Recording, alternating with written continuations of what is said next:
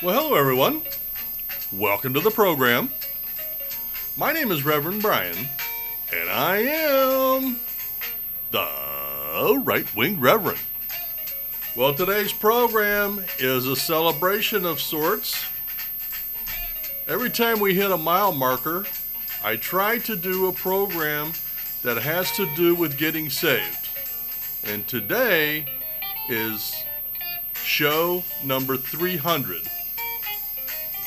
That's a lot of programs. That's a lot of content. And by the way, you can find it all over on our website at prayerboxministry.org.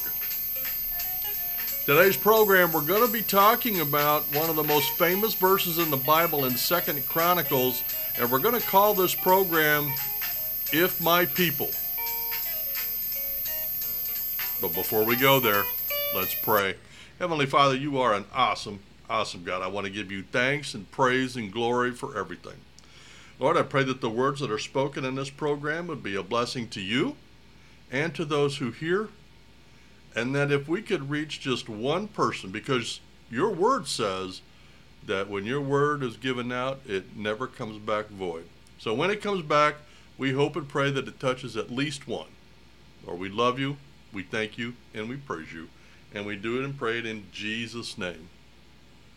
And all God's children said, Amen. All right. Show number 300. Well, it's kind of a milestone. I mean, if you think about it, that means that we have done, what is that, 5 shows, 5.5 years? 550 is 250, yep. That's a little over 5 years of programs, week in and week out, with no break, every single week. Wow. So show 300, I've been looking forward to doing this one for about 6 or 8 months now, and I wanted to do just the right program. And I'll tell you how I came up with it. This wasn't my original intention. My favorite verse in the Bible is John 3:3, and that's what I was going to teach on.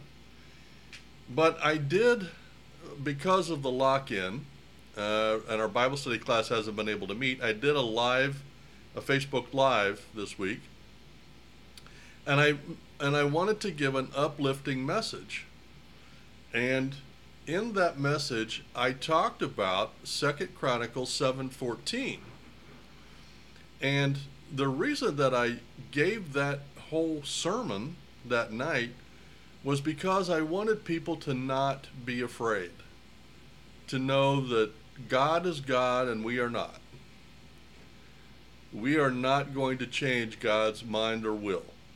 What God wants to have happen is going to happen. So let's just concentrate on God's word and do what God's word says. And if we do that, we're going to be fine. Okay? But we got to do what God's word says. So what does God's word say? Now, I'm going to go through it, I'm going to read it, and then I'm going to tell you what most people that pray this are praying for, and why that's wrong. It says, if my people, which are called by my name, shall humble themselves and pray and seek my face and turn from their wicked ways, then will I hear from heaven and will forgive their sin and will heal their land. Now, when I first became a Christian, I was in a Bible study class, and they prayed this prayer all the time, praying for revival in the land. Now, any verse that you use that you can somehow get there, talking about revival for the land, I'm fine with. But that's not what this verse is about. And I'm going to go through and I'm going to show you what this verse is really about. Now, I should say up front, and I mentioned this in the program the other day, there is a commentator who has now passed away that I highly respect his views, and his name is J. Vernon McGee. And I have read and studied all 5 volumes of his commentary on the Bible, and 99.999% of the stuff that he says is absolutely biblical and right. There is one part here, and I don't even disagree. I just think that he finds a difference without it mattering. I can't remember that old saying. It's a difference without a something. Anyway, and it's the last line, and when we get there, I'll show you. But so let's go through and take a look at this verse. It says, "If my people." Now remember, this is in the Old Testament. So who's God talking about? The Jews. But if we're going to talk about applying God's word to our lives and what this means, it's not the same. Remember, the Old Testament means old promise. New Testament means new promise. The Old Testament was on the law and the old promise that God had made. The New Testament was based on the new promise that God had made with regards to Jesus and grace. Under the law, it was all about, and here's what you should remember. Under the Old Testament and the Old Law, God's original plan was to make the Jews that were his people to be the priests for the entire world, so that they would teach the whole world about God. That was the plan. The Jews didn't see that. They didn't get that. So God had to make a new plan. And in Jesus, he completely reversed his plan, where the rest of the world was going to be the priests for the Jews. Sounds odd, but that's the new promise. And if you look at the elements of the Old Testament versus the New Testament, it is completely opposite all the way through. Same message, but different guidelines. Old Testament law, New Testament grace. Old Testament God, New Testament Jesus. Old Testament justice, New Testament grace. Okay? So when we're looking in the Old Testament, we have to look at how that would be applied in the New Testament. And you can go through, and this commentator does that. I'm not going to take the time to do that. But there are corresponding verses in the New Testament that say exactly the same thing, but referring to Christians. So when we look at this and it says, "If my people," now that does not mean that it excludes the Jews. What it means is everybody who is called by God's name. Christian is named after God. So here we can apply this verse to Jews and Christians alike. So if the people that are called by his name, the Jews and the Christians, what? Shall humble themselves. Now, I've done a whole sermon on humility, and I've heard people say, I've never heard a good definition of humility. That may or may not be true. I don't know. But here's what I do know. Do you think David was a humble man? Yeah, because God said David was a man after my own heart. Was King David, was he a wuss? No, he was a fighting man. In fact, God didn't let him build the temple because he had blood on his hands. So being humble has nothing to do with behavior. It has to do with heart. As an example, circumcision. God goes through the Old Testament and Jesus through the New Testament talking about circumcision of the skin means nothing. It's an outward and visible sign of something that should have happened in your heart. You should give your heart to Jesus. Okay? So when he says humble yourself, what that means is know who you are in Jesus. Who are you? Who are you in Jesus? Are you a preacher? Are you a teacher? Are you a server? What are you? Are you a daughter of the Most High God? Know who you are and be that. If you are Billy Graham, then go preach to the world. And if you're Brian with Prayer Box Ministry, you do what God puts in front of you. That's humility. Not doing what Brian wants, because the flesh is weak. We all know that. That's why we sin. Humility means knowing who you are and sacrificing the flesh to do God's will. And pray. Here's a story that I tell. It's going to be a funny visual, but I want you to, and this can be backed up biblically. But let's pretend that every person that's ever born is born with one hand and one cell phone. The cell phone's on your left hand. You don't have a hand anymore. You have a cell phone, okay? And you go through your life and you talk on this cell phone, okay? And you just talk. And so one day you decide that you want to be saved, okay? And so you say the sinner's prayer, and all of a sudden you get a dial tone. And you're like, wow. That is what getting saved is about. And that's the first prayer that God hears from every believer, is the sinner's prayer, giving his life or her life to Jesus. So when he says, pray, he is talking about prayer. And what is the next part he says? And seek my face. Pray and seek my face. How do you seek God's face? Do you know? You seek God's face by learning about who God is. And how do you do that? You read God's Word. You spend time in prayer. You listen to the Holy Spirit. You do everything you can to chase after God, and you will never find him, but if you chase him, he will find you.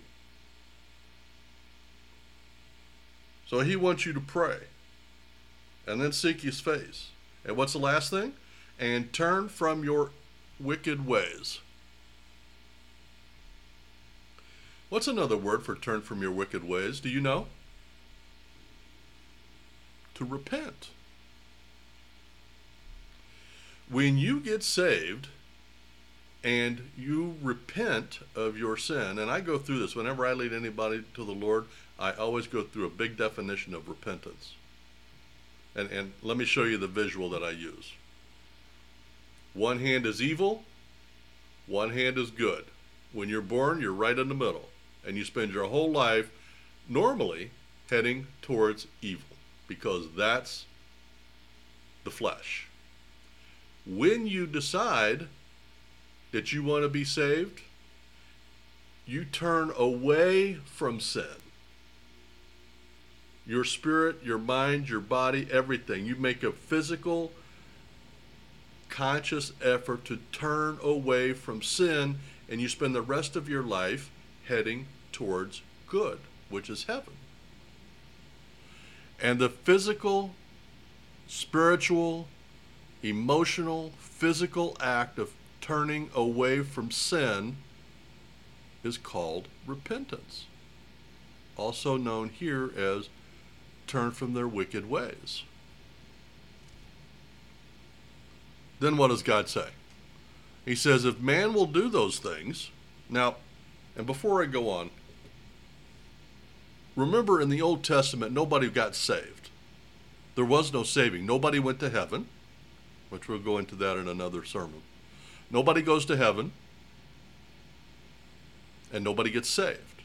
But right here, we can see this is the Old Testament way of getting saved. You say, well, what do you mean? So if you're going to be a Jew or a Christian, then you need to humble yourself. Humble yourself before God. Give your heart to Him. Say the sinner's prayer. Seek after God. And repent of your sin. That's what you do when you get saved. Now, I want you to think of this as kind of like a spiritual transaction. God is saying, okay, stupid human, do these things. Now, let me tell you what I'm going to do. Then I will hear you from heaven when you say the sinner's prayer. I'm going to hear that prayer. And what does he say? And I will forgive their sins. Isn't that what happens when we get saved? God forgives our sins? And will heal their land. Okay, so here's the part where that commentator parted ways. He says, well, the rest of that talks about getting saved, but you can't find a place in the New Testament where he talks about physically saving their land. And I agree with that. But here's what he's missing. When you get saved, okay, your heart is hard. I mean, you have spent, let's say you get saved at 30 years old. Your heart has had 30 years of wallowing in sin. Your sin has hardened your heart. You have no Jesus. You have no Holy Spirit. You have nothing that is good inside of you. Everything inside of you is bad and evil. Remember, Jesus says, there is no good person among you. There is no good. Only God is good. So, when we're talking about getting saved, He heals our hearts and our minds and our bodies and our spirit, our land, our physical possession. What is land? Isn't land a physical possession or a physical inhabitant? I mean, if we have land, you can physically touch your floor and say, yeah, that's land. Or if you want to be specific, you go outside and touch the grass and say, yeah, that's land. Now, you could say that your body and your heart and your spirit is I can touch my skin and say, yep, that's my body. And when we go through and we do the steps that God has talked about here, of getting saved, the ultimate, God says He's going to do three things. Okay? He's going to hear from heaven. He's going to forgive our sin. And then He's going to heal our land. Now, what if He had said here, and I will heal their heart?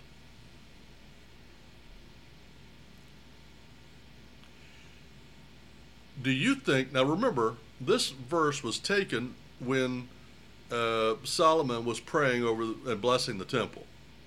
Okay? Which is important, by the way.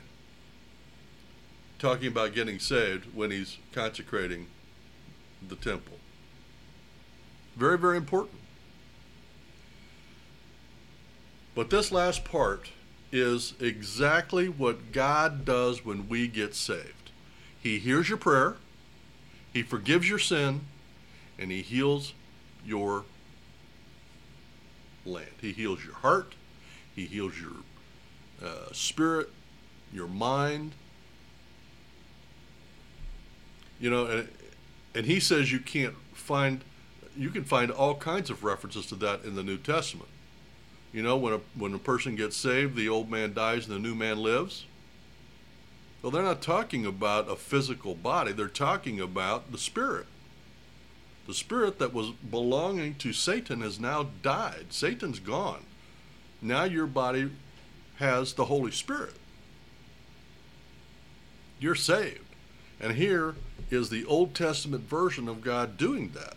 He's going to hear the sinner's prayer, he's going to forgive their sins, and he's going to heal their heart. But in order for those things to happen, man has to do certain things. Let's go back over the list.